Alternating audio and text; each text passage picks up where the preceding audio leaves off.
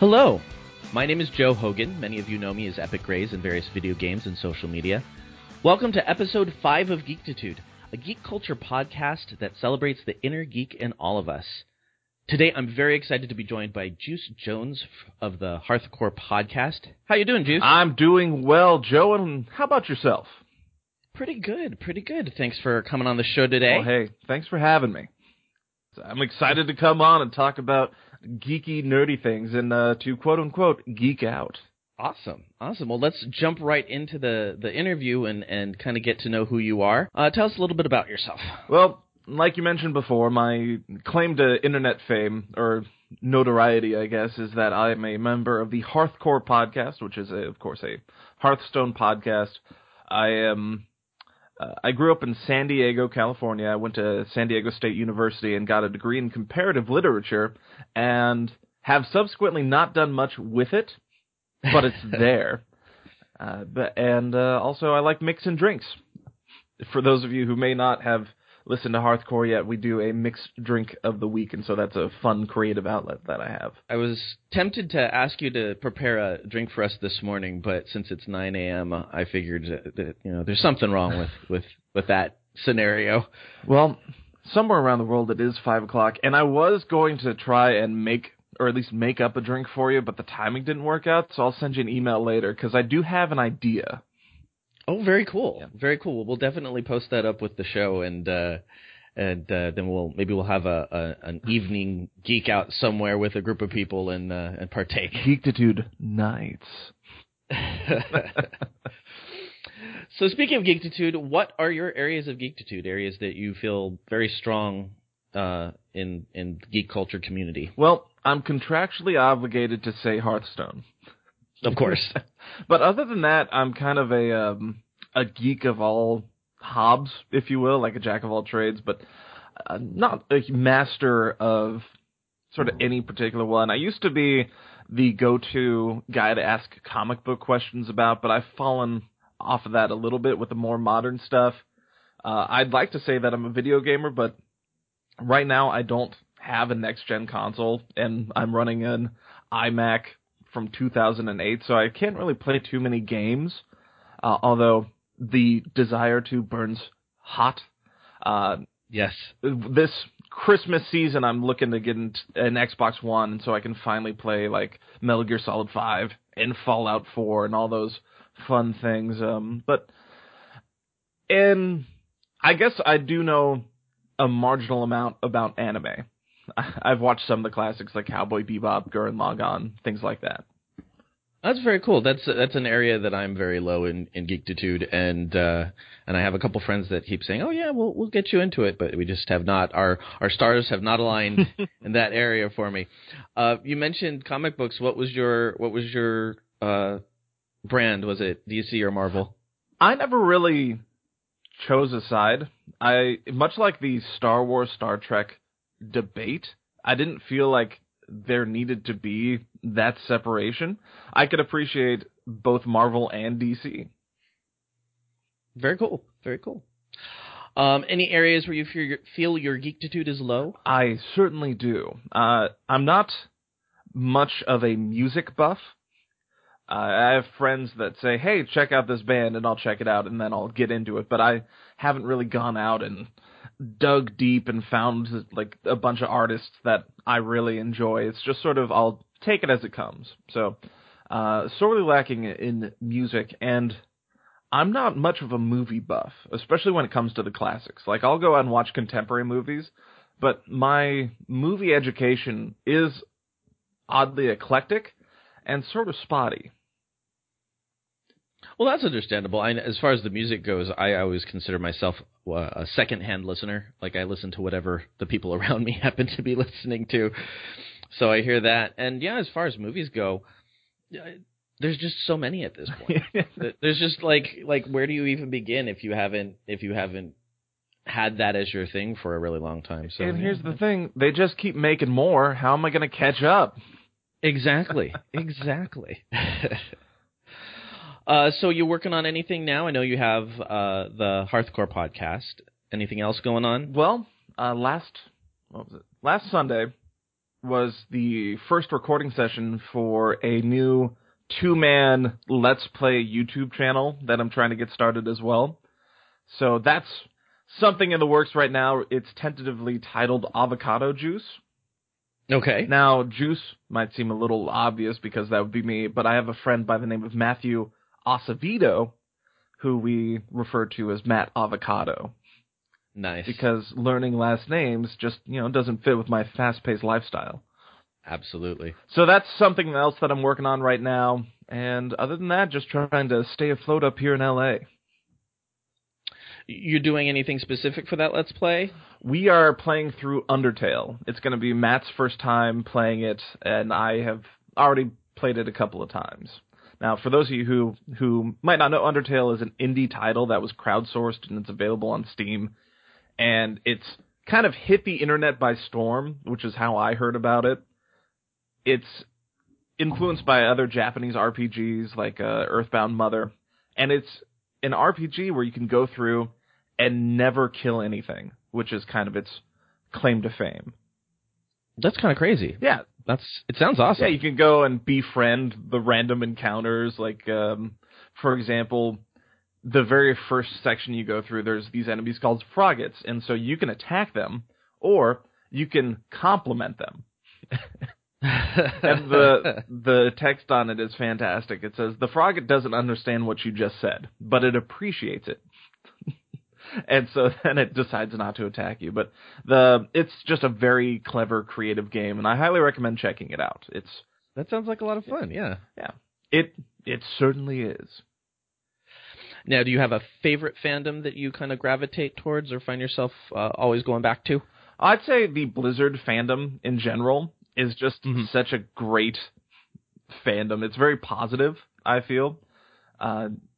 Except for the small stint in Hearthstone when I first started playing where people would friend you after games and complain about how you got lucky and you're a terrible person. That hasn't happened to anybody I know in a long time. Lately, people have been adding me as a friend after games to ask me about the deck I'm using or card choices or just say, hey, that was a great game. So I honestly think that the Blizzard fandom is just a fantastic group of positive people for the most part.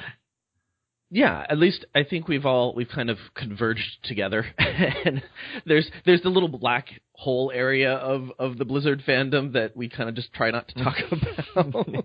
We're like, we'll just be positive over here, guys. You do your thing. You do what you're going to do on your server, and we're going to be over here. And you're right. I have not had. I think I maybe had one or two at the beginning, like you said, people who friended and then kind of led into you. But yeah, it's been relatively. I've had a couple people friend, and I've done a couple friending things too, where I've been like, wow, that was an amazing deck, and I haven't seen it in the meta at all. So, yeah. Yeah, people have asked me, like, what deck list is that? Things like that. So that's really exciting, where people will go out of their way to, compliment you and see kind of what your strategy is. Mm-hmm. And I think just from listening to you on your show, that you do net deck, but you tend to like to kind of play your own as well, right? I do. Sometimes if I'm feeling particularly, lost as far as what kind of deck to play, I'll take a look online, see if there's any decks that look like they'd be a lot of fun. I'll play them a little bit, tweak them to what I like them to be more. Like if the metagame is currently kind of aggressive, and so let's put some more early stuff in. So I'm pretty good at tweaking decks, but coming up with just decks from scratch is something that I'm still working on. Yeah, it's always fun to kind of come up with something new but it's a hard thing to do simply because so many people have already created such great decks that it's kind of like, yeah, I'll do this and this and this, and you think it's all new and wonderful, and then it's like, oh, it's just that deck list over there. Oh, wait a sec, this is just Mech Mage. Yeah, exactly. But all the pieces fit together so there, yep, just Mech Mage. You know, the new people who are like, I'm the first person who ever came up with the idea of Murlocs. How can anybody not know this? Oh man, I love me some Murlocs. Yeah. The new expansion should have a little effect on that, but we'll talk about that later. We certainly will. Yes. Any guilty pleasures? Any things that you don't tell a lot of people that you're into, but nonetheless you like? I'm actually pretty open with what I'm into. Let's see. Yeah, I mean, I'm an open book. I don't really have anything like that. I guess one of my guilty pleasures would be, I just like, I'll watch a show that I don't think is good, ironically. Oh, okay. And now I don't want to call anybody out. I love watching Arrow, but the first couple seasons of Arrow, I was watching it because it made me laugh. Like, Yes. it took itself so incredibly seriously, but at the same time was handling these just incredibly fun scenes and whatnot. Like, when they finally got the boxing glove arrow, it's like all these ridiculous things that they're trying to take very seriously, and that made it really enjoyable for me. So they hit me on an axis I don't think they were looking to hit me on, but they did. So I'll watch stuff like that. That makes sense because we watch Arrow, and I think we started really kind of paying attention to it when they added Felicity in full time. And that makes sense because her snark kind of took it out of that uber seriousness for a while. Or at least anytime it was starting to go that direction, it's all of a sudden you get a little snarky comment, and it's like, oh, okay. that feels a little bit better. And we're back. Yeah, and my ongoing joke with my friends that also watch the show is by the time they hit the 5th season, they're just going to have flashbacks to the first season. Yes, it's true. Oh, and of course, you are dead for 5 years. It's just like, nobody was happy he came back. Everybody was so angry at him right off the bat. It's a lot of fun. It is. It's a very fun show. Well, very good. Well, thank you for sharing your geekiness with us. And now we're going to talk a little bit about what we did this week, our most recent geek explorations. I have broken down and gotten a subscription to Marvel Unlimited. It's basically their online catalog of comic books. And you can get stuff that's like up to 6 months ago. So the last 6 months they don't have on there, but every month they add the next month. And part of it was because I've been a huge Rachel and Miles Explains the X-Men fan, and I just was like, I'm not going to go back and find all these back issues, but I can go and catch up on it this way. So that was one of the little things that I've done over the last couple of weeks. I've also November. I don't know if you ever have done this, but November's the NaNoWriMo, the November National Writing Month. I have heard of it, and I've never participated because I'm more of a sprinter when it comes to writing. That's why I like tweeting. Yeah. So I'm an English teacher, and I told my students, I was like, you know what, we're gonna do some writing in November. And when I told them about NaNoWriMo, they're like, 50,000 words? No. And I was like, no, we're not gonna have you do 50,000 words. But I said I wanted them to write every day, whether it be in a journal or just, if they wanted to work a little bit on a story every day, but 15, 20 minutes a day of writing. And as part of that deal, I said, you know what, I'm going to post to the Geektitude blog every day of November. And it's tough. It's tough to sit down and write every single day. And I missed 2 days. I missed the 2 days of BlizzCon. Went back and admitted it to the students. I was like, you know what, guys? Not even I can do it every day, and that's okay. If I can go back and catch up, I will. But hey, pushing forward. You got to have your cheat days. Exactly. You have to have your cheat days. But it's been a good experience. It's forced me to kind of come up with things to talk about, and I think it's a good example to have the kids see that, we're willing to do what we assign. So it's not so much a do as I say, not as I do situation. Exactly. And I feel like that becomes the norm for a lot of our kids. They kind of think, well, we just have to do this because we have to do this, and there's no meaning behind it. And it's like, at the very least, you're developing a habit, and I think that's a good thing. And heck, everybody can use at least one more good habit, I feel. Exactly. Why wait until New Year's when you're going to do that resolution? Might as well just do it when it's when it's fresh and opportunity provides itself. Yeah, so. I just call it the January resolution because I'm realistic. Yes, exactly. And you know what? Maybe that's a better way to go, because a month is a lot more accomplishable than forever. I'm deciding right now, New Year's Eve, to do something for the rest of my life. Here we go. Exactly. And I think the last little thing, last night we had a friend over. We've been catching up on Buffy the Vampire Slayer. Our friend has seen it, and I have seen it, but my husband has never seen Buffy the Vampire Slayer. And we were like, okay, this has to change. So every week we get together and we watch 2 or 3 episodes, and really it's an excuse to kind of get together and have dinner and drink. But it's still fun, and it's still kind of like, 90s. Oh, it's so 90s. Oh, it is. I watched the whole series, I think, a couple of years ago, back when I was in college, when I had the freest of times, because I did college a little bit weird, where I started taking upper division courses in my second year, and so by the time I hit my 4th and 5th years, I had to go back and take 100-level courses. Oh, wow. Yeah, I didn't really follow the road there, but it started off, I took a class called Medieval Madness, which was a literature course. And I showed my friend my sweet schedule. He was like, Josh, that's a 500-level class. And I was like, oh, I'll be fine. We're fine. We're cool. And it was a great class. So I ended up watching Buffy the Vampire Slayer over the course of like a week and a half. Nice. That's the way to do it. Got it all absorbed into me. The big thing is pushing him through the first season, because it's very episodic and it's very, baddie of the week. And then it always ends with the possibility that whatever they fought is coming back, but it never does. and so he's not at all a geek. And so he'll be sitting there watching it, and he's like, okay, who's that character? And my friend and I will look at him and like, that's Cordelia. She's been in absolutely every episode that we've watched thus far. Oh, okay. Well, so he's trying. I heard that episode he was on, so, it sounds like he does have some aptitude for geektitude. Yeah, he's trying. He's got potential. He does have potential. We just need to sculpt a little bit, and I think we will get there.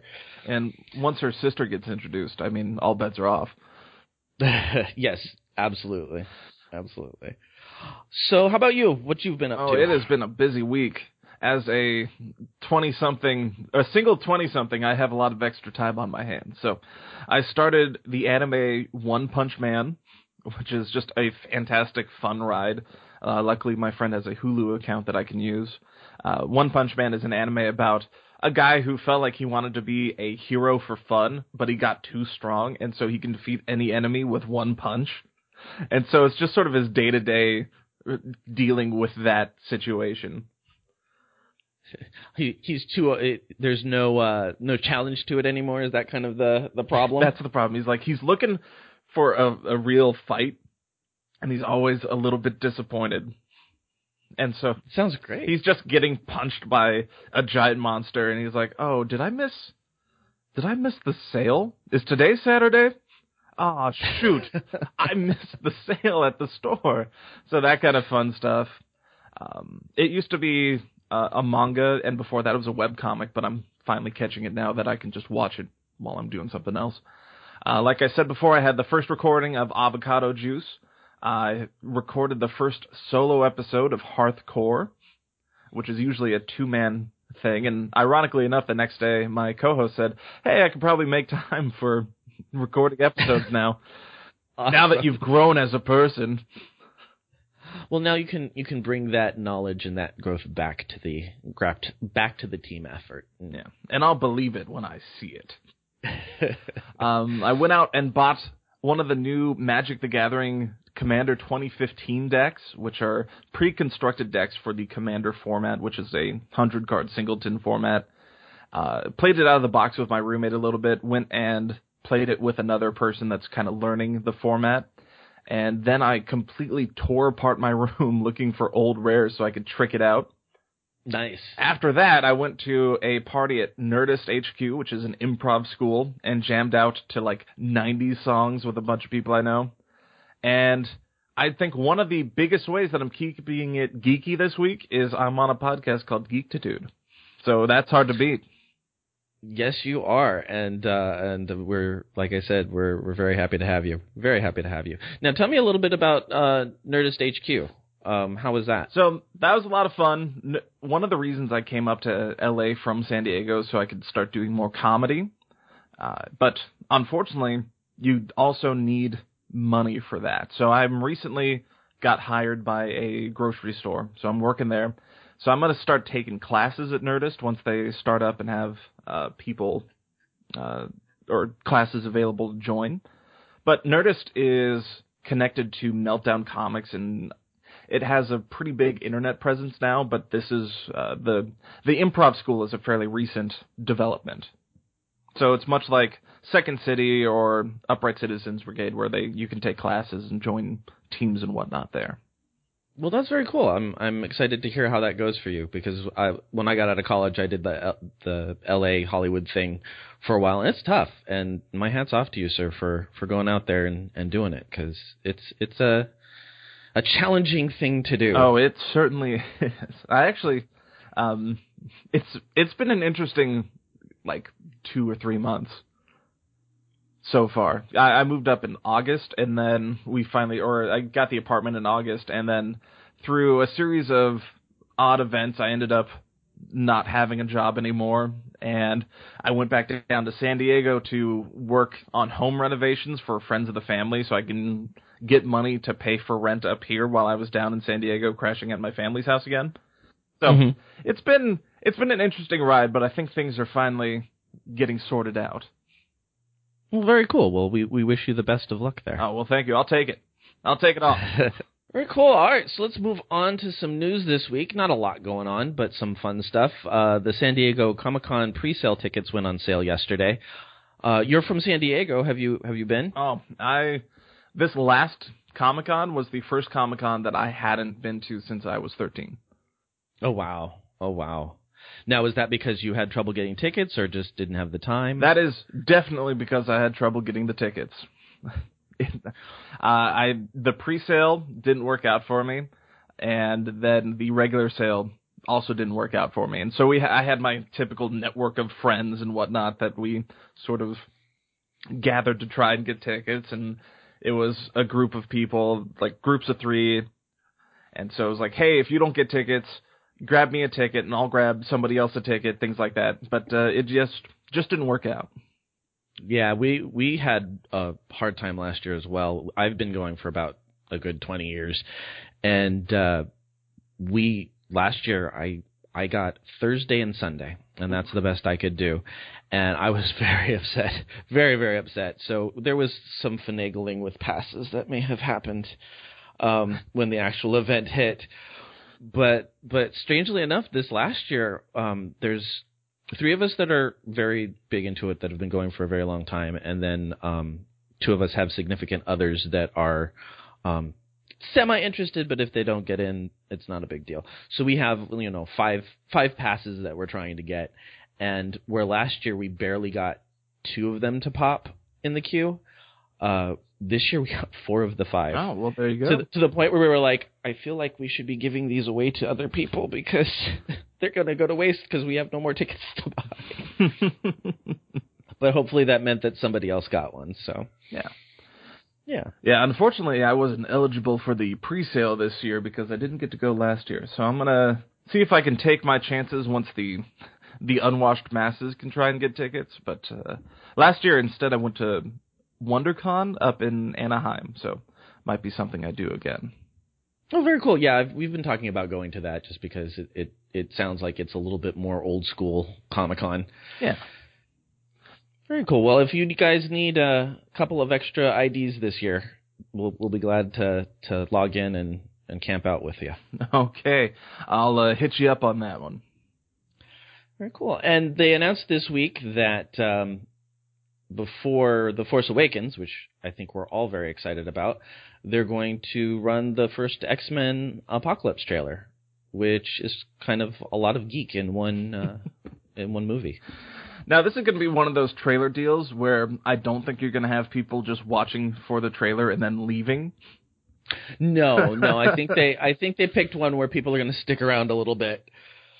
Now, is this some sweet cross-promotional synergy by Disney going on right here? It might be. I still am kind of not sure how the whole Disney Fox thing is working out for them. I know that X-Men's the Fox side of things, but they do have the Marvel properties at Disney, so I'm sure that it doesn't hurt them in any way. But I'm not quite sure how organized and cross-promotional it was, because I just don't know how much they cooperate. Yeah, me neither. Not too sure, but I mean, now that Disney owns just about everything, it's only a matter of time. It's true. Now, you said that there was some interesting stuff coming out as we get closer to The Force Awakens, dealing with some of the original movies. Not the original, the first three movies. So there's been a lot of fan theories that are coming out of the woodworks right now, where they are saying that Jar Jar Binks was supposed to be the anti-Yoda of the first, or the episode 1, 2, and 3, where, much like Yoda, he's sort of a character that we take not very seriously when he's first introduced. He's kind of a goofy guy, but people have been slowing down clips, going through the lore, things like that, and deciding that Jar Jar Binks was supposed to be the original villain, like the overarching villain of the whole thing. Where they're slowing down clips where he's talking to people, like when he's getting battlefield promotions, he's moving his hands. Whenever he's talking, he's always moving his hands in a weird way, and people are saying that's how he uses the, sort of the Force persuasion, much like how Obi-Wan would move his hand when he's saying, "These are not the droids you're looking for." Jar Jar Binks is doing that in a more subtle fashion, and he's behind people, mouthing the words that they're saying a little bit before they say it when he's trying to muck up the works. There's clips online. It's uncanny, especially because he is a digital character, and so everything was done on purpose. And also, I believe the voice actor came out and said that he was glad that people finally got it. Now, unfortunately, the fan reaction to Jar Jar Binks was so vitriolic that they decided to scrap it and go with Count Dooku at the last second, which is why that kind of got shoehorned in a little bit. But I think that was the hugest missed opportunity where they could have just redeemed what they did in episode 1 with that character. Yeah, if it was all sitting there waiting for them, whether it was intentional or not, that would have been a different way to go. Because, believe it or not, I think Darth Binks is a little bit more interesting than what we got. Can you imagine him with the hood of his robe up and then like 2 little eye holes coming out of it? It's both creepy and hilarious all at the same time. You're gonna die now. I had a couple of months ago, my students got Jar Jar Binks in their head, and all of them are running around talking like Jar Jar Binks. Well, 15-year-old boys are just silly. And so, yeah, we had Jar Jar Binks everywhere. I was like, okay, guys, stop it with the Jar Jar, please. Guys, he's a villain. And I'll have to bring this back and say, all right, guys, this is why we don't talk Jar Jar Binks in here. I will not allow such Sith talk in here. I'll go ahead and link you one of the pages because it is a very compelling argument. I love that kind of stuff, and so yeah, I'll definitely look at that. The last thing we have on the news here is that this week they announced that AMC acquired the rights to George Romero's Empire of the Dead comic book series, which it depends on why they acquired it. If they're thinking of making yet another zombie series, I think they might be overextending a bit. No, it's AMC, the Zombie Network. Yes, exactly. I think more than likely they are probably trying to kind of keep other networks from competing, and so they're just kind of holding on to the rights. But it's either that or they're going to wait until The Walking Dead is done and then throw that out there as kind of the next generation of zombie for them. But I can't imagine they're going to do a third series while the first 2 are running. Well, what if they just try and incorporate some of those elements from the Empire of the Dead into The Walking Dead, the TV show? I mean, I'm not too familiar with the Empire of the Dead. I don't know if it's the same sort of universe or anything like that, but they could be trying to get the character rights, maybe. They could be. I don't know that they would integrate it, especially since George Romero has not had positive things to say about Robert Kirkman, which makes a lot of fans sad because both Kirkman and Max Brooks of World War Z have talked about how Romero is such a big influence to them. Yeah, that's why you never meet your hero. Exactly. But, other than it being a George Romero property, which I think would certainly draw people in, apparently it does deal with vampires and how vampires deal with a zombie outbreak,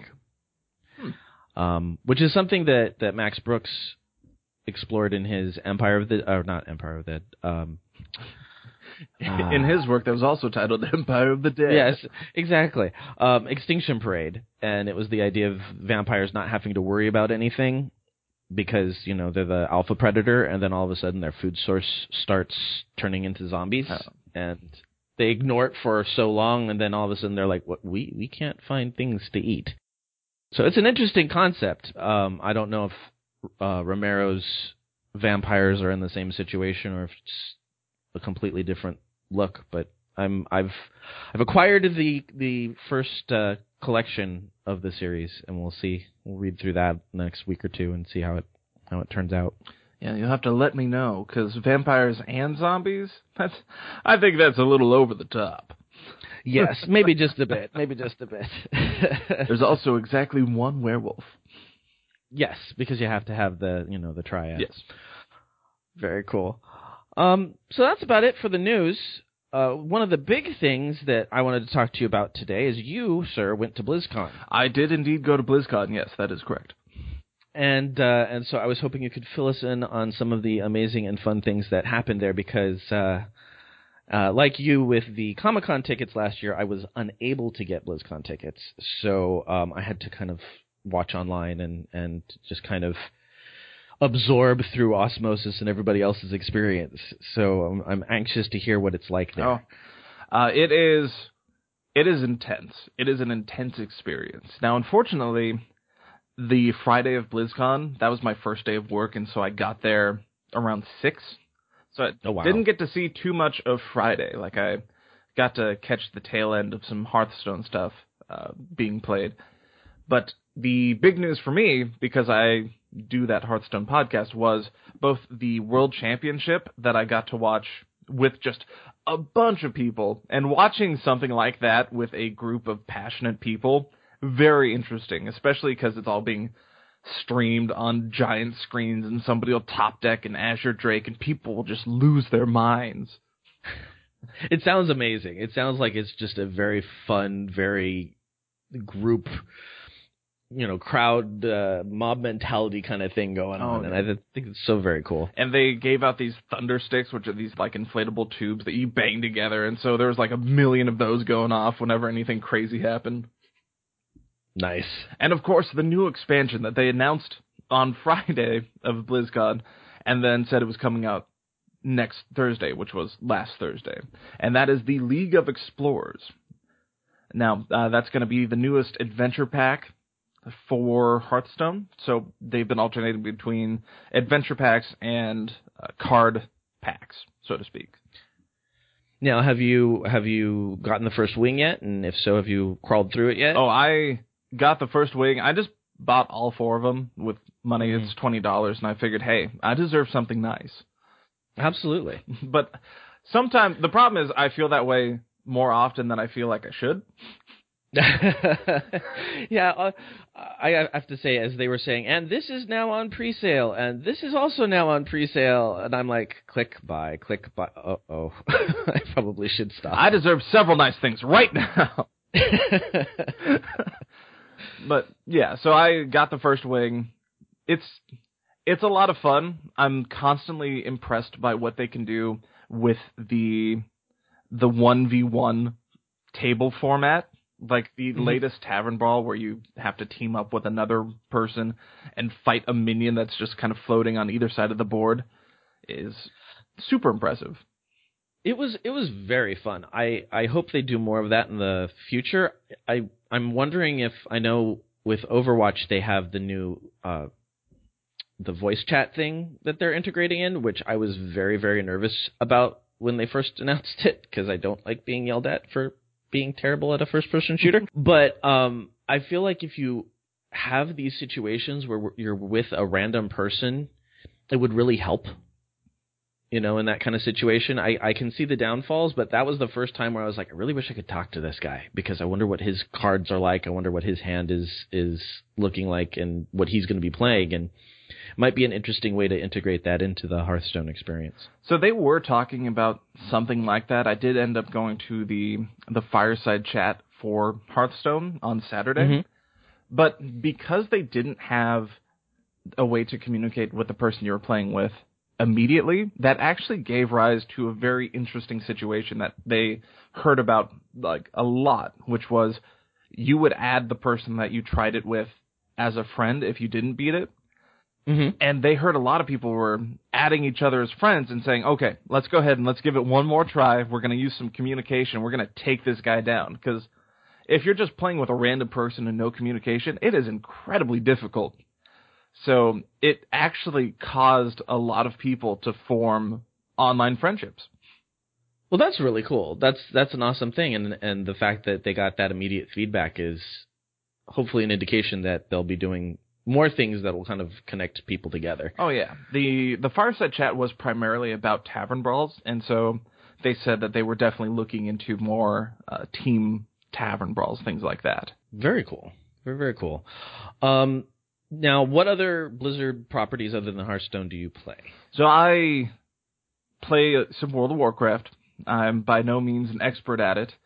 I've dabbled a bit in Heroes of the Storm, and unfortunately, StarCraft never quite got into it. I'm not much of a real-time strategy player.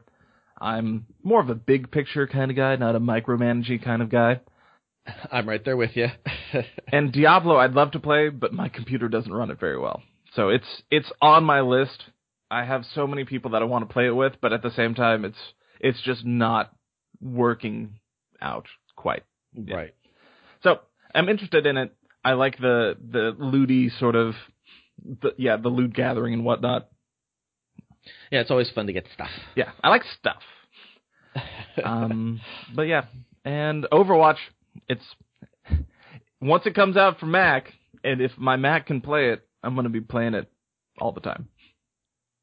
Yeah, it's a fun game. I did get into the beta, and I was, as I was telling you earlier, I am not a first person shooter player at all. This is probably my first, and that's where I'm kind of glad that the voice chat is new and a lot of people shy away from it because I don't like being yelled at. What are you doing? Why do we need two snipers? Well, I'm going to play a sniper because I don't have to move and shoot. I can just sit up here and shoot when I see things.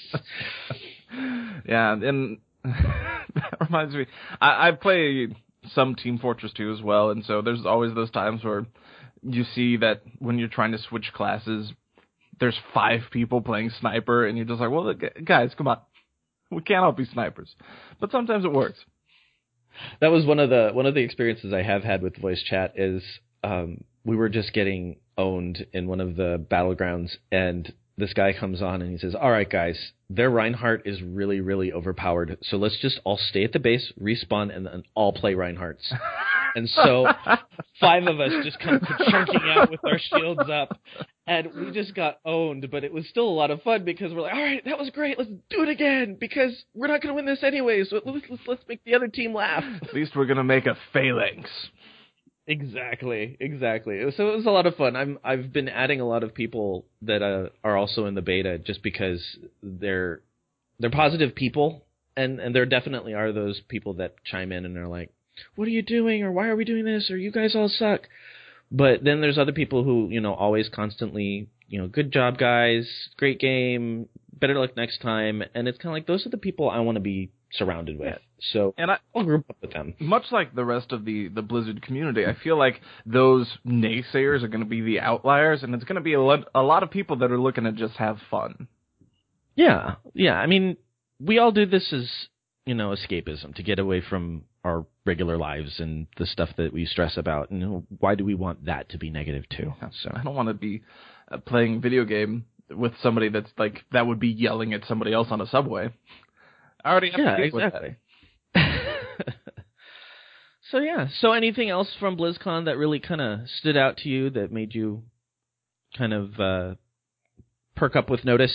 Well, I did get to play through the last boss of the first wing of League of Explorers. They set it up where you can go in. They had pre-made decks for you.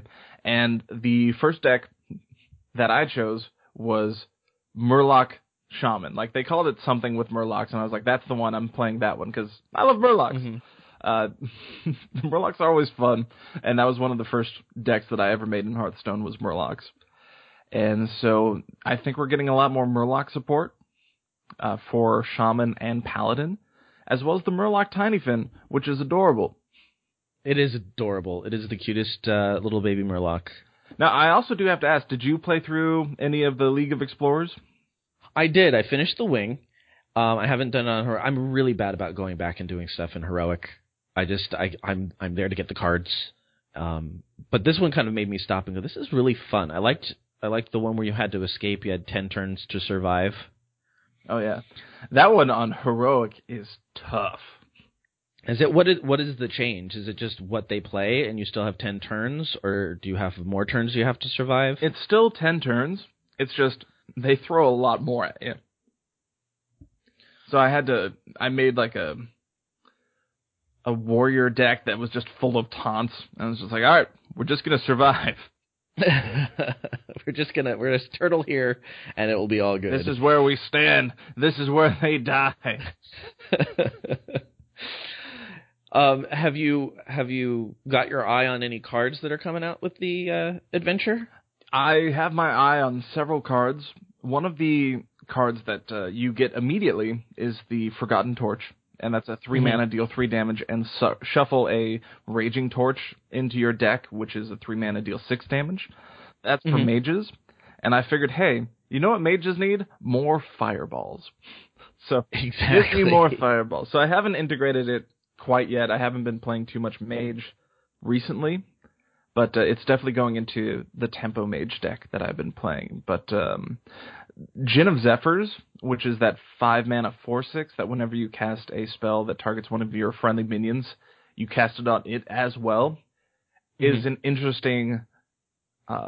It's an interesting card that I think is going to facilitate more Voltron-y. Let me stack up enchantments and buffs on this one minion, which we haven't really seen too much of lately. I mean, there's Combo Priest, but that's not a big deck in the metagame right now. Right. But I think it could be, especially because I did a little testing, and if you cast Power Word Shield on a minion, which is a 1 mana, give it +3 or +2 health, and draw a card, you'll draw 2 cards.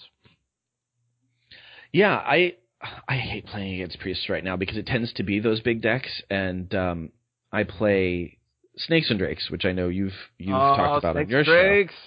Love Snakes and Drakes, and it's great if I have those Hunter's Marks, but if I don't have those Hunter's Marks, the health just goes up so quickly, and it's like I'm never going to get through this thing. Oh yeah, Dragon. There was a time where I was going through the ladder with Snakes and Drakes, and every second or third match was against Dragon Priest, which has those ridiculous taunts in the early game. Yeah, it's just constant taunts, and you're like, I just want to hit his face just a couple times. Let me get to the face. But it got to the point where at first I started dreading those matches because I was like, not this again. Their taunts are too good. But then I realized that I started winning a lot against priests. So I got very good at playing that matchup. Yeah, well, when you're forced to like literally throw your minions against the wall over and over again, after a while you're like, well, if I just change it this way, or I just play this particular sequence, I might be able to get through. Yeah, it's a good way to practice. And I didn't mind throwing minions against the wall, especially if you have a Cult Master. Absolutely. I've had a couple people after I've played the Cult Master combos, just, well played. Just concede right there. Yeah, I'm still surprised at how many people are not familiar with that deck because, I mean, obviously they're making the mistake of not listening to your show or Top Deck Kings, but it's a good deck. It's a very strong deck. It is good, and it is very strong, especially when people don't know about it. Yes. If people kind of figure out what the game is with Snakes and Drakes, it becomes a lot harder to pilot, because then you have to kind of force them into those situations that they might enter willingly before. Right. Right, and you can tell when somebody kind of knows what you're going for because they stop hitting your minions, and you're like, "But I've got a snake trap right there. Just hit me. You know you want to. Just hit that minion." And they're like, "Nah, I'm just gonna hit you in the face and drop a ton." I was like, "No." And as somebody who has played a lot of Snakes and Drakes, I think the season before last, I went from 20-something wins on ladder with my hunter to 280 wins, and that was all Snakes and Drakes.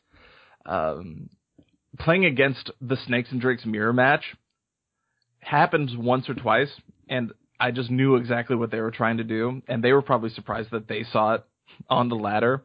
So, or whenever I play against a deck that drops a secret and it's not any of the big two, which is the freezing trap and the explosive trap, I'm just like, this might be Snakes and Drakes, and so I just play around it. Yeah, I've noticed quite a few snake traps lately, and I'm kind of like, I don't know that this is Snakes and Drakes, but I'm gonna play as if it is, because I'm not quite sure why you have a snake trap if it isn't. Well, in the new metagame, now that Grim Patron isn't so explosive, the decks are getting a little more aggressive because they aren't being punished immediately by Grim Patrons coming out and getting new Grim Patrons for their 2 and 1 attack minions. And right.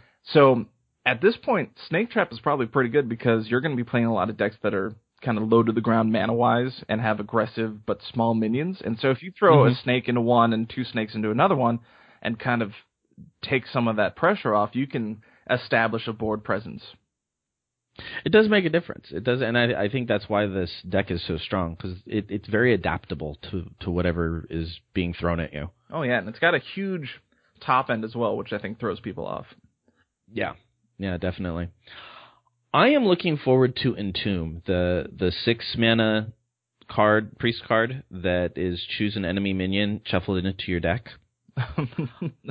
Mostly because I've yet to get it to work, but I've kind of played with the Dill's concept of milkshake decks, where you're basically stealing or playing the other person's deck for them.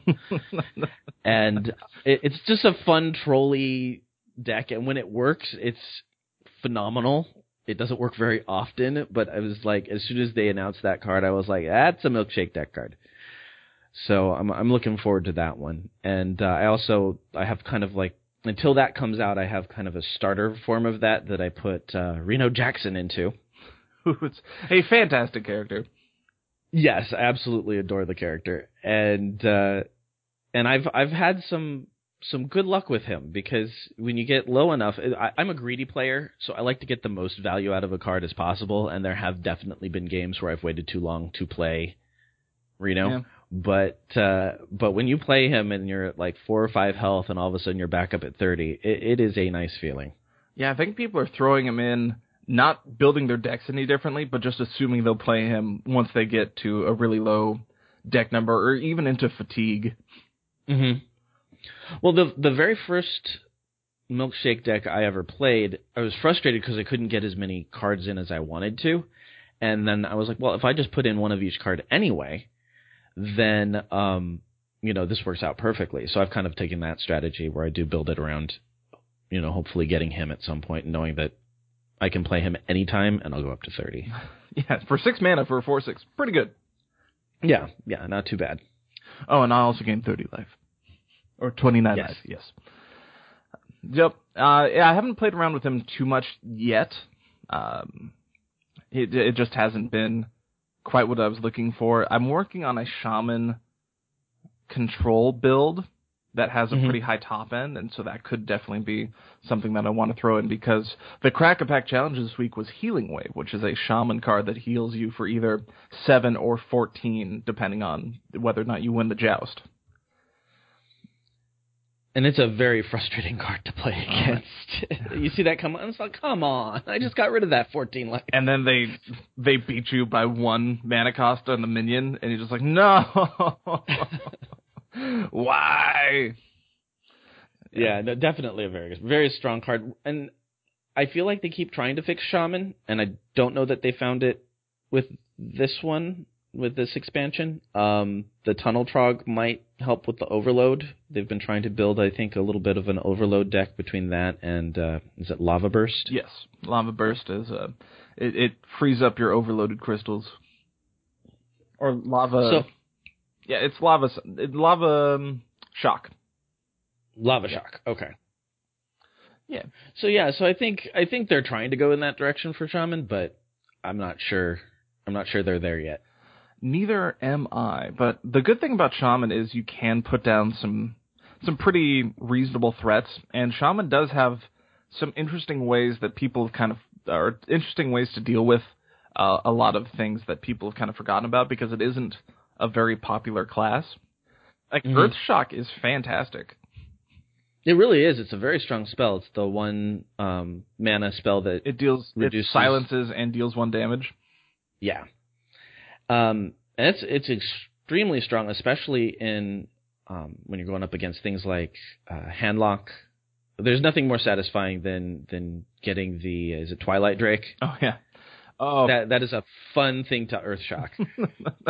Oh, you had 9 health? That's interesting because I think you only have 1, and now you have 0. Elements guide me. Yeah. So hopefully Shaman's back. I mean, that was honestly when it first came out. I played a lot of Shaman, and I missed the class. It's a fun class to play, and I was really excited when the Grand Tournament came out because it felt like we're going to do, okay, Totem Shaman's going to be, in the meta, and it can hold its own, but it's certainly not competitive. It's definitely not first, not even second tier. Yeah, it's not the most consistent of decks. No, it really isn't. It really, really isn't. But when you get it off, and it's just like, now I'm hitting you with all these totems that were just lying around. You didn't do anything for them, but now they all have 5 attack or 4 attack. Exactly. My absolute first love was Zulok. I think a lot of people start off with that because it's a relatively inexpensive deck, or at least it was when the game first came out. I'm kind of hoping Dark Peddler, which is the 2/2 for 2 that's discover a 1-cost card, might bring some Zulok out. I'm not sure that it's there yet. Oh yeah, that's a huge piece for it because that's what they need is they need more cards because Zulok a lot of times will still run out of steam even though they do have that the life tap ability. And so yeah, just that as well as I think they might also play maybe one of those new Scarabs that has discover a 3-cost card. Oh, yeah. Just being able to put a minion out on the board and get that value, I feel, is just going to be exactly what Zulok is looking for. Yeah, definitely. And I think you're talking about the Jewel Scarab, which is a 2-mana 1/1, discover a 3-cost card. Yes, that is the one I'm talking about. And I think mages, on the topic of other cards, are going to get even more annoying. Not just because of the torch, but they have that new living armor minion. I forget exactly what it's called, but it's a 4-mana 4/4, and your hero can only take damage in increments of 1. Yeah, that's going to be... I'm interested to see what that goes into. I mean, I guess it can go into tempo. I think it's going to be more annoying in freeze. Oh, yeah. I think it's definitely a card that Freeze is going to use to its advantage just to slow down the game even further so you don't pop their ice block. It's just going to be another piece in the eternal game of Freeze Mage. The most frustrating deck to play against ever. Now, I actually do have a mage deck that isn't as popular, but it's Echo Control. And you told me about that, and I think it's a very, very cool concept. I don't think when you were talking about it on your show, I had all the cards to put it together. Yeah, I could see it going into Echo Control, because Echo of Medivh is a card where you can create a copy of each minion on your side of the battlefield and put it in your hand. And so you'll get ridiculous things where you get low enough life, and it does play kind of like a freeze mage, but you're putting in like Molten Giants. So you drop Molten Giants for free. Echo of Medivh, drop more Molten Giants for free. Maybe even do it again, put some taunts up in there, all that sort of stuff. But it's just a very fun deck, and I can see putting maybe one or two of those cards in that deck, because it does run a couple of duplicates as well, so they try and kill it, and then you end up with two, and then you can kind of space them out and still just take one damage. So I think it's just another way to prolong the game, which right now, because the metagame is sort of skewing towards aggressive now that the Grim Patron's gone, it's just going to be another tool that they could use to slow it down a little bit. Yeah, because I think I tend to like control and mid-range decks. I don't care for aggressive as much. And the aggro decks, there has to be mechanisms to slow them down. Otherwise, they just kind of barrel over anything else in their path. They just sort of hunt your face. Exactly. Well, very cool. Anything else that stands out to you as far as this next iteration of Hearthstone goes? Well, one of the things that I found was very interesting that they said in the Q&A section of the Fireside Chat was when they are releasing these cards, they never quite know where the metagame is going to go, whether or not it's going to be like a fast metagame or a slow metagame. They give tools that go in a lot of different directions and see what happens. So they can create educated guesses, but they mentioned that they never know for sure. So I thought that was interesting. So until the metagame happens after we get all the cards from the League of Explorers, it's going to be interesting to see how it forms. I love new metagames and seeing what gets played and what really creative and professional players will come up with. And if it's anything like something that I was on the road to, I get really excited because I'm like, yes, I'm not the only one who thought of it. They just perfected it because they have a lot of time on their hands. But I would have got there. Exactly. Yeah, and I'm ready for the metagame to shift a little bit. It didn't shift as far as I thought it would after the Grim Patron nerf, but I think we're headed towards some interesting stuff with this. I hope we are. Yeah, I think if anything, it's always kind of interesting because whatever the metagame is, you can create a deck that can attack it from a specific angle, or at least find a deck that, if you kind of know what you're looking for as far as what you want to play, you can find a deck or kind of tweak a deck and make it interesting. Yeah, absolutely. Yeah. But I don't know, metagame shifting is always fun. It's always an interesting time. It definitely is, and I think we've got a lot of stuff that's out of their normal wheelhouse, so hopefully it'll take us into some pretty cool directions. Yeah. For example, rogues are only getting minions as new cards. Yeah, they were very specific about that they were like, no, we want you guys to be playing more bodies on the board. So that might mean that rogues change absolutely none, or it could be that they start trying to do like a more mid-range rogue build where they do have those minions. Yeah, definitely. Do you play a lot of rogue? I do not play a lot of rogue. I have played some mill rogue in the past because I thought that deck was a lot of fun. I never really quite got good at it. And oil rogue, I tried that out just to see how to play it because, Sun Tzu, rule number 1, know your enemy. And it's a fun deck. It requires a lot of calculation and mathematics. And if I optimize this play by powering up my weapon and then blade flurrying, I can clear this part of the board and then use sap to remove that. It's an interesting line of play. It's just not something that I've found to be that enjoyable for me. So yeah, I would agree. There's a lot of calculating. It's kind of like sometimes I don't want to think that hard. And I certainly don't want to math that hard. A lot of times I just drop things and hope for the best. Not a bad strategy, my friend. Not a bad strategy. Well, very cool. Any Warcraft news? Any Heroes of the Storm news that you were excited about? Are you excited about the Cho'Gall? character?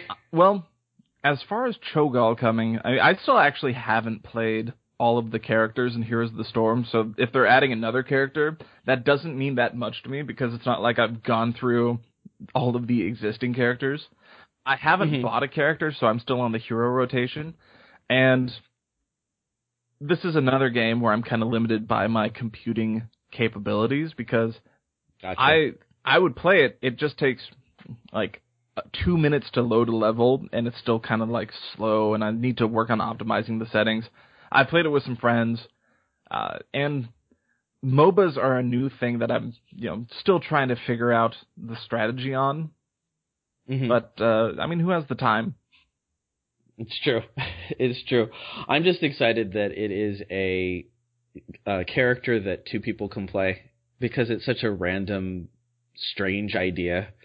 And I told my husband that he's going to have to hop on, and I'll run him around. He can run the Gaul head and shoot things, and I'll drive the bus.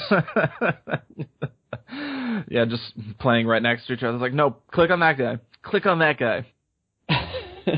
It actually is the two heads arguing. That'd be a fun video, actually. That might be a strategy, because they have a lot of those out there. So and so plays. My wife plays Warcraft for the first time, or my sister, my brother play this game for the first time. I can do. My husband plays Cho'Gall and Heroes of the Storm for the first time. Yeah, I mean, I'll probably continue to play it here and there. Like, what really got me into it was the card back for Hearthstone. Yeah. And as far as Warcraft goes, I do play some World of Warcraft, and so I did get to play through the first opening thing for Demon Hunters in Legion.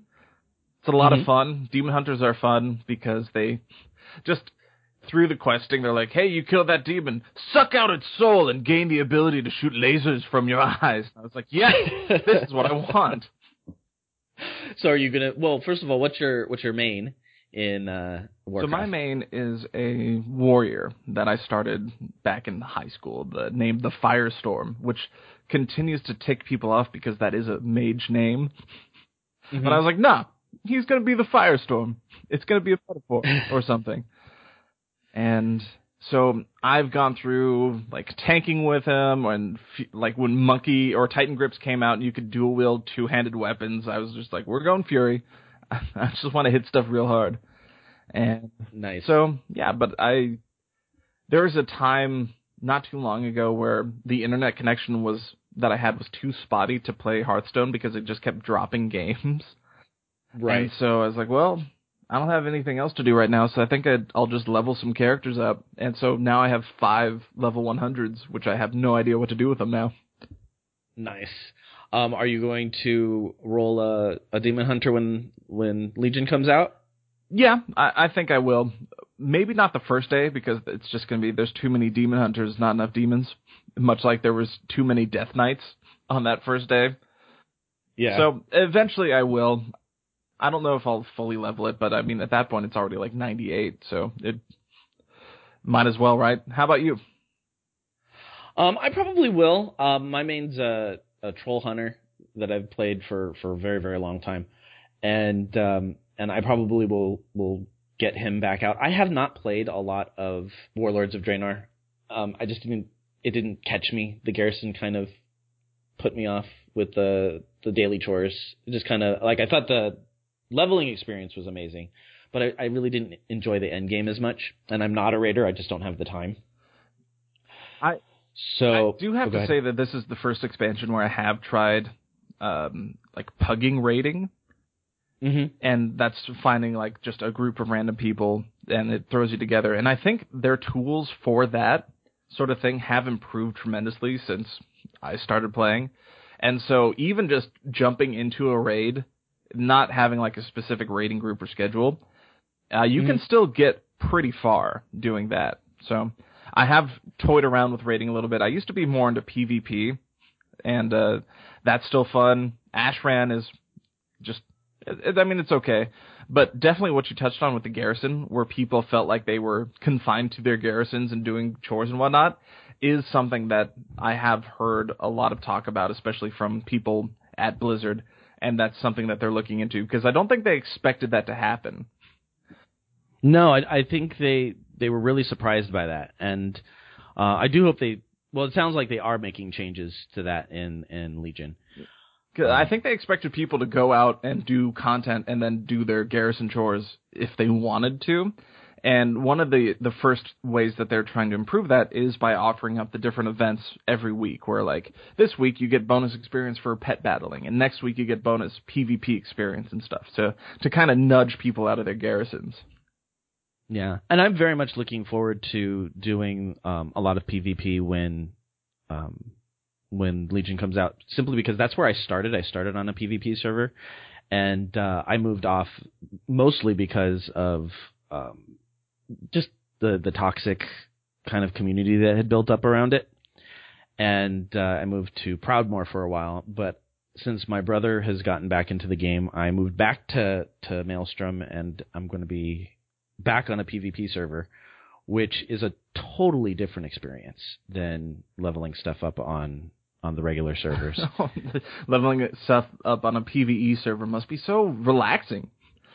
Oh, it's almost like it was post-traumatic stress, because I'd start leveling a character on a PvE server, and I'm like, I don't have to like fly above everything to make sure I don't get ganked when I walk away to go get a drink of water, or it's like you kind of like constantly looking around until that moment where you're like, I can relax, like nobody's gonna jump me, I'm good. Look at that high-level Alliance guy, he's just waving at me.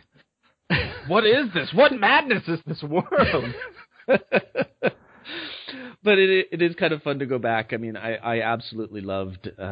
We weren't like a hardcore PvP guild, but it was always fun when you're getting ganked out in the wild to just say, "All right, guys, I need help," and then all of a sudden, 5 or 6 of your guildies show up, and it just random battles ensue. You blow the conch. Exactly. Yeah, I mean, world PvP is, as long as it's not just like straight up ganking, world PvP is something that I do find to be like pretty fun. Like if you randomly run into the Horde or Alliance, whatever your opposite faction is, and you try and jump them, and then there's like that back and forth. As long as it doesn't escalate to just like camping, I think that it's an interesting part of the game. But we should play sometime. Yeah, absolutely. That'd be a lot of fun. I'm still not exactly sure how the servers work, because they kind of like integrated a bunch of them. But if anything, I'll just create a new character. You said you're on Proudmoore? Is the PvP one that you're on? No, I'm on Maelstrom. Let me go and make a note of that. But yeah, I'm primarily on Frostmane, but I can roll up a new character. Or even I was planning on pre-ordering Legion, because you get a level 100 boost from that. So I mean, there you go. Yeah, that would. You know what? Honestly, that probably would get me back into WoW, because I haven't played in a couple weeks, and I've wanted to, and I was planning on doing that during BlizzCon while I was watching, and I'm like, no, I'll do Overwatch a little bit. It's so new and shiny. It's so new and shiny, and I definitely need to put in the hours, because I am not good. One of the funniest things though is I have a gaming laptop that I purchased recently, and so I loaded it up on there, and I take it to school, because I run the esports team at our high school. So cool. It's a lot of fun. And so I was like, so guys, I might have the Overwatch beta on my computer right now, if you want to kind of walk over there. We throw it up on the big projection screen in the classroom during lunches, and they just take turns whacking at people. It is so much fun. And one of the other teachers comes in and goes, I hear there's an Overwatch beta in here. I'm like, yep. Put your name on the list. We'll get you in. Put your quarters on the table. Exactly. Oh my God, I don't think they know that reference. I will have to make that a reference, and maybe that's our fundraising for this week. You want to play? You put a quarter on the table, we'll put it towards buying concessions for our big event. There you go. Got to mark your spot. Absolutely. Have you run into any Overwatch savants? Oh, well, they all play first-person shooters, so they just pick it up and go, and it's kind of one of those things where I'm just looking at them in awe going, okay, I'm not playing in front of you guys because it'll be embarrassing. They just have those sweet twitch reflexes. Yeah, they've never touched it before. And one kid with is it Tracer? Yes, Tracer, the two gun that you can teleport and whatnot. oh my god, she's just bouncing all around the battlefield, and he's excellent. And this is the first time that he's ever played her. It took him like 2 seconds to figure her out, and he just went with it. And that's basically been the experience for every single kid who's gone up. So these kids are all hopped up on their youth and caffeine and whatnot. They got their Monster Energy drinks that are shooting everybody. Well, just in game. Yeah. No, that's one thing that I've heard from people, because I know a wide variety of ages of gamers, and so a lot of people are like, oh yeah, I used to play a lot of fighting games, but I can't play them competitively anymore because I don't have the reflexes to do that, so I've moved on to strategy games, things like that. Yeah, absolutely. And it's the one thing that I've really enjoyed about working with this group of kids is that Warcraft is cool again. And there was a big stretch when it first came out, and people would come out, oh yeah, Mr. Hogan, and they'd talk to me about what they were doing in the game. And then after a while, people were like, oh, what do you play, Mr. Hogan? Oh, I play Warcraft. Oh. Yeah, and so all of a sudden it's kind of like they're like, oh, hey, yeah, friend me on BattleNet. We'll raid together. And it's like, okay, well, you let me know. Here's my BattleNet ID. Do with it what you will.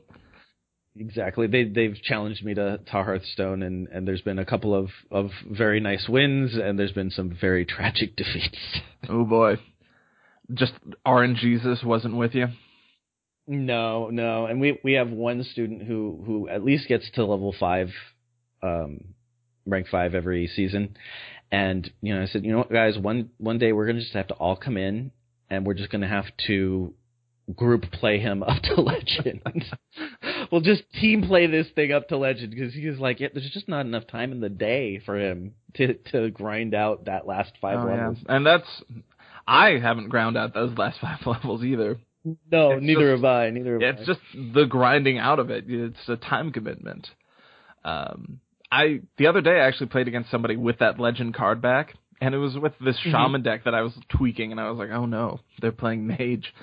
But I beat somebody that ostensibly got to legend, so that was cool. That's awesome.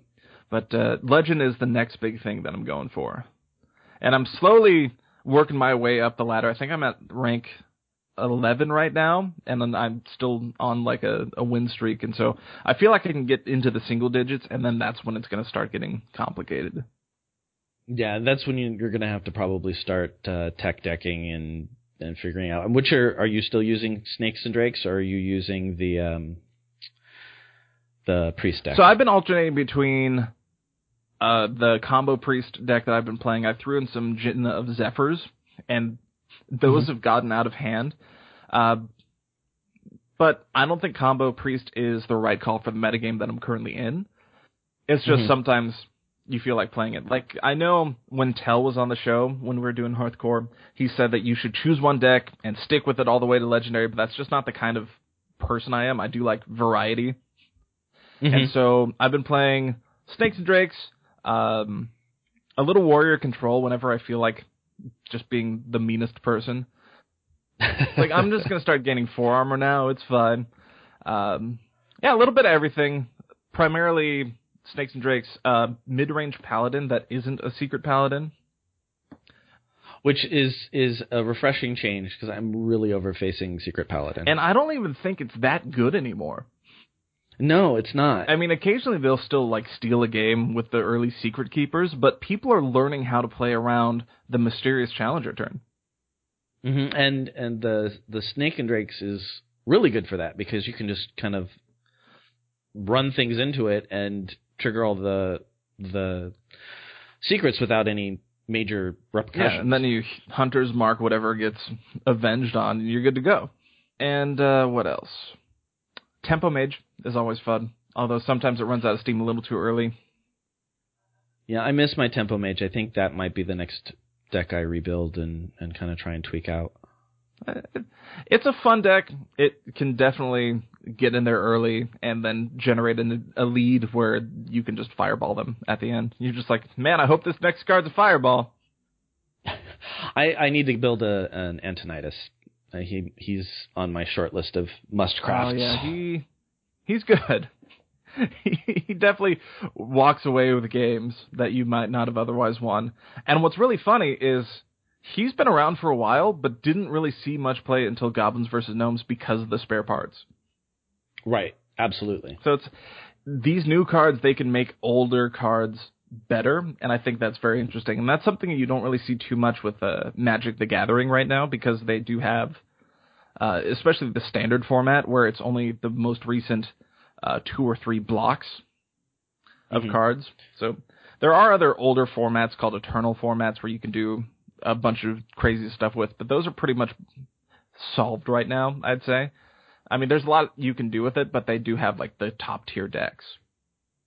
And pull out your Black Lotus from the original deck. If I had a Black Lotus, I wouldn't have a Black Lotus anymore. I'd have $2,500. Yeah, that would keep me afloat for a while. Well, that's basically the extent of my Magic knowledge. I think I dabbled in it when it first came out, and then just decided it was too expensive, and I was in college and wasn't going to be able to get through. Yeah, I definitely had to make that tough call as well. Yeah. But I'm back. And one of the more fun formats that I've been playing is Commander. And Commander is fun because you just build a 100 card deck, and it's all singletons. It's the Reno Jackson of Magic the Gathering formats, where you choose a legendary creature as your commander, and so you can cast them from the special place called the command zone. But the beauty of Commander is it's meant to be played with more than 2 people. It's like 3 to 6 players, and you go around and you have your turns, and you don't even need to have necessarily good cards to win if you can be good at diplomacy. Nice. So you get everybody else to knock them out for you. Look at that guy. He's been developing his board this whole time. He could kill Joe over here. I don't want that to happen. I think he is the clear and present danger. So there's all these, like, little tricks you can do. Like, if you don't necessarily ever want to tell somebody what to do, you just want to point out threats. Like, oh, wow, that is a strong, like, you're complimenting a card somebody else played. Like, wow, that is an amazing card. Let me read that real quick. Let me try and remember what this does. Oh, wow, it does that? It costs 1 less for all of these things that you have? Oh, that's a great card. And then people are like, oh, that is a great card. I need to kill him. Wow, you're building up quite a board there, buddy. Yeah, that's an impressive board state. You have Animar out? Oh, wow. I would love to be in your shoes right now. And people are like, I need those shoes. So that's awesome. Yeah, it's a fun, fairly inexpensive format to play because a lot of the cards that are good in Commander aren't really played anywhere else, and so they're relatively cheap too. It is Tavern Brawl for It Magic. is. It's that specialized Astral Communion is good here deck. When I played the Tavern Brawl that Astral Communion was part of, that was the deck that everybody was running, and I was like, I don't have this card. Why would I have this card? Well, Astral Communion has been good in so many Tavern Brawls by this point. It was good in the you get a 4-drop on turn 4, and it was just Astral Communion, and then you play just the most ridiculous big things. Astral Communion really good in the Spiders, the Web Spinner Tavern Brawl as well, if you can get it in that Druid deck, because it is randomly assigned.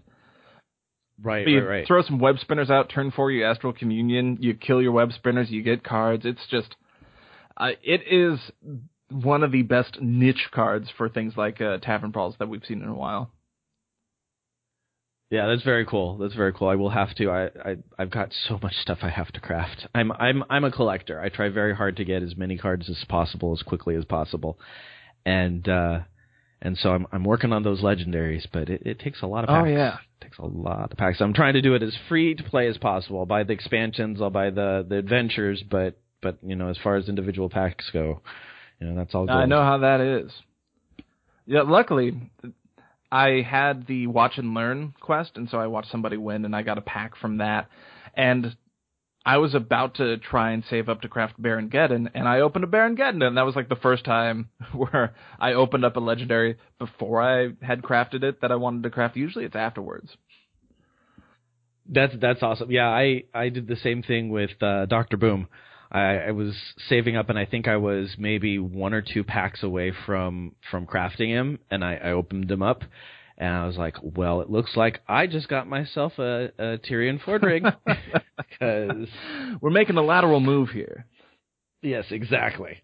Have you had that legendary that you just open up so often that you're just like, I'm so tired of this legendary. Give me a new legendary. I mean, dust is dust and all that, but I want something new. I think the only double legendary I've opened is I think I've opened 2 Ragnaroses. The only gold legendary I've opened is the Sneed's Shredder, which if you're going to have a golden legendary, that's the one to have. Hey, I agree with you there. I too opened the Sneed's Shredder. That was gold. Yeah, it's a good card because, anything's coming out nice and shiny. I did end up dusting the Flame Leviathan and Hemet Nesting Wary so that I could build Sylvanas. That seems like a good upgrade.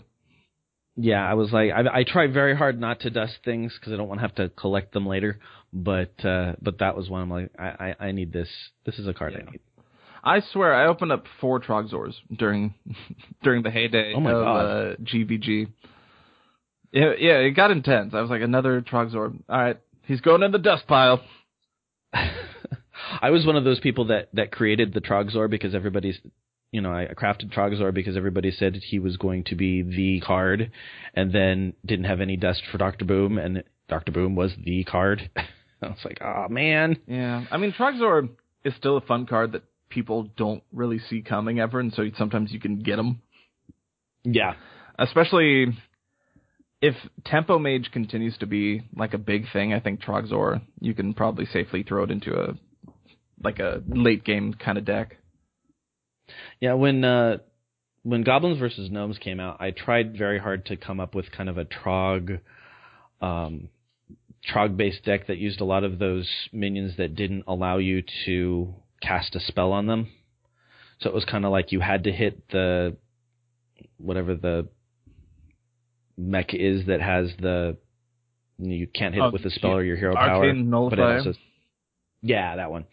And it was just because of the constant aggro decks, it was like it just wasn't doing what it was supposed to do. Nobody had a lot of spells, but I think the Tempo Mage might maybe I'll try that again and see if I can get some mileage on it. Yeah, I mean, we might be hitting a pretty spell heavy metagame right now, but it's hard to tell, especially because there's so many people playing and all in the same metagame. It's definitely hard to predict. Well, it's hard to see the forest beyond the trees. It's kind of like you look out and you just see all the different decks that are big, and it's kind of hard to push those aside and go, well, let's try this. And that's why I think rank 15 is so problematic, because rank 15 is the perfect, it's the perfect storm of people playing well-crafted top-tier decks and also people playing their sweet homebrew that nobody knows about, and so you'd never know what to expect. Right, absolutely. And so it makes it very, very hard. I'm glad I've gotten to a point where I can usually get past rank 15 pretty easily now, but I remember for a while there it was like I dreaded the rank 15. Oh man, I spent so much time in rank 15. I would get to like rank 15, 2 stars, and then go back down to 14, and then it was just... It used to be a mess, but I am glad that I, too, am at that point where I can safely kind of traverse the rank 15. Very cool. Very, very cool.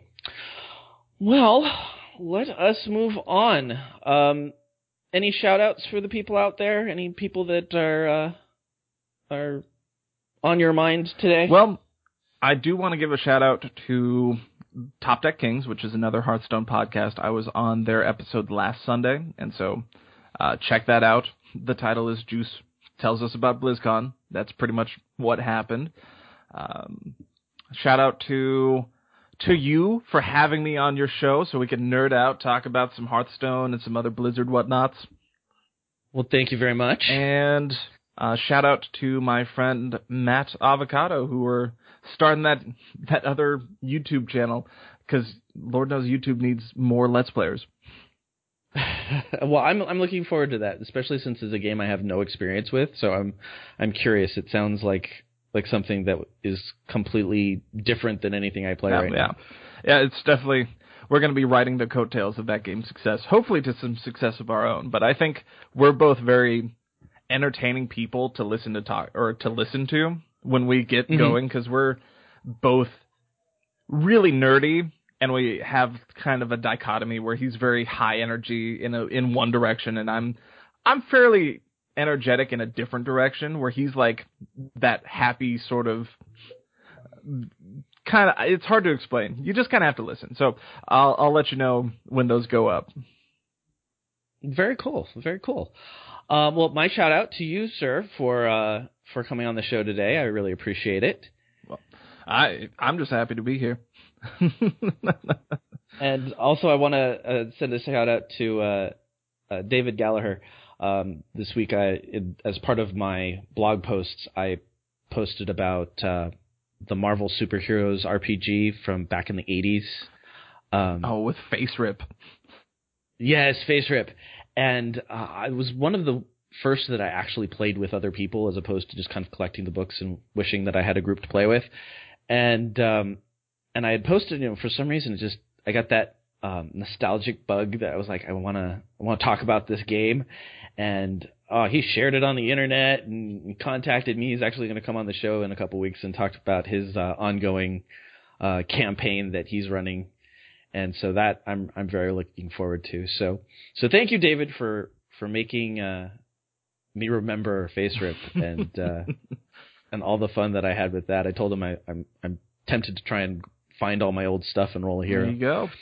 Well, yeah, I'm happy that I do have a Monday night play group as well. So shout out to them too if they're listening. But yeah, we do RPGs and whatnot. So I actually Skype in. So that's not the worst way to go about playing an RPG if you could find a group of people.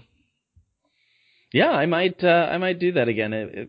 That's actually how I played a lot of the Face Rip stuff, was the old AOL dial-in days.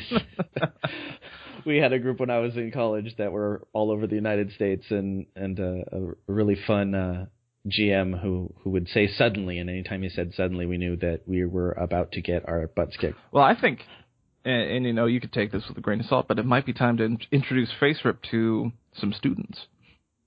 It might be. A teacher and I ran a Dungeons & Dragons 4th edition game for a while, and got some of the seniors to play, and it was a lot of fun. Yeah, I had a high school teacher that was really into World of Warcraft and tabletop RPGs that kind of got me interested in those things as well. So it can have an effect.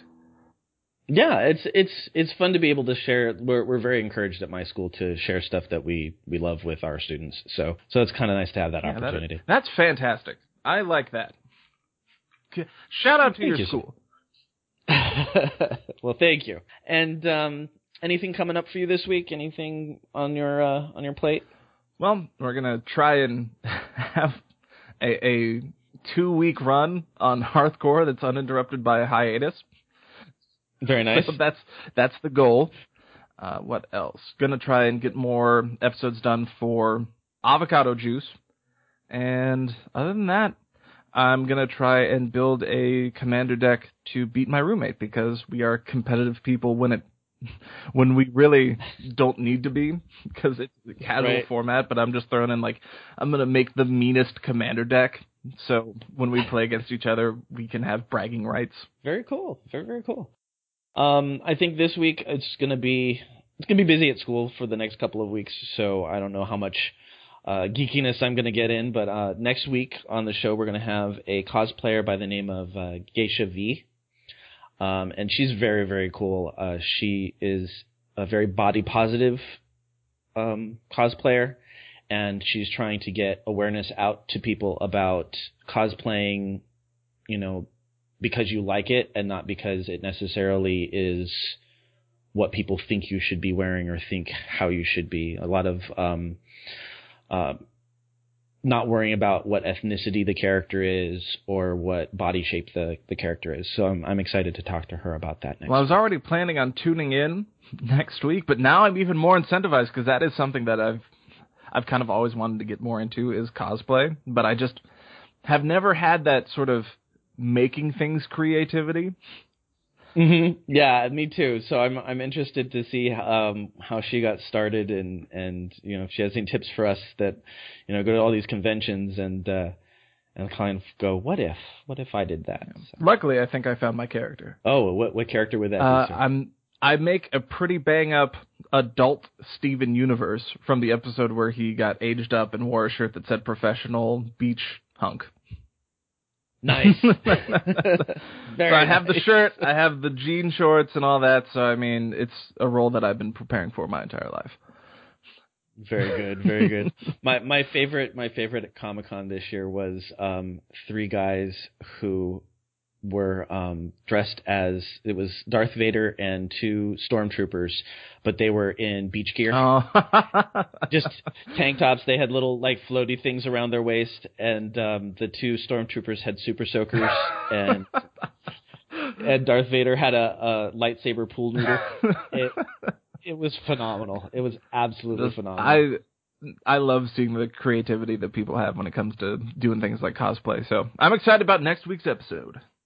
Yeah, definitely tune in. All right, business of closing it up. All the music in this episode is by Ben Sound and is being used under the Creative Commons license. You can find more music by Ben Sound at www.bensound.com.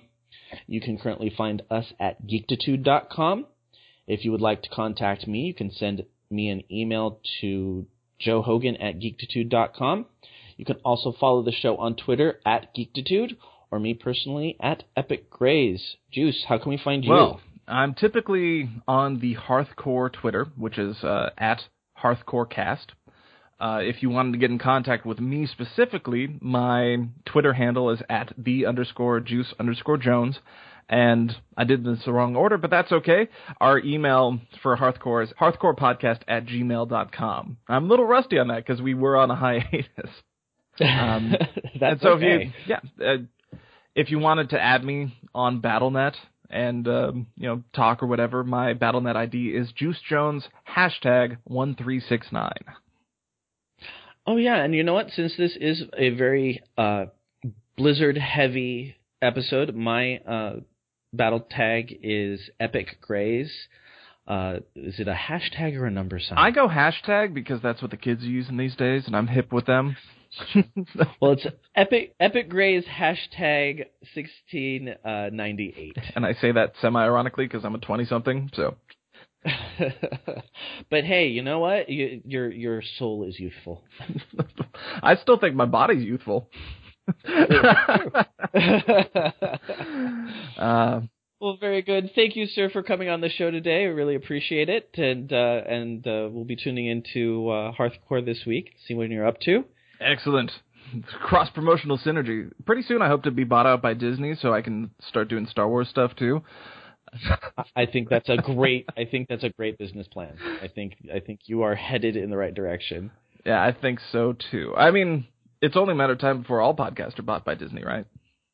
It's true. Eventually, it's just gonna be Disney, the corporation, for president. Alrighty. Well, I think it's time for your catchphrase. Ladies and gentlemen, this week, remember to keep it geek.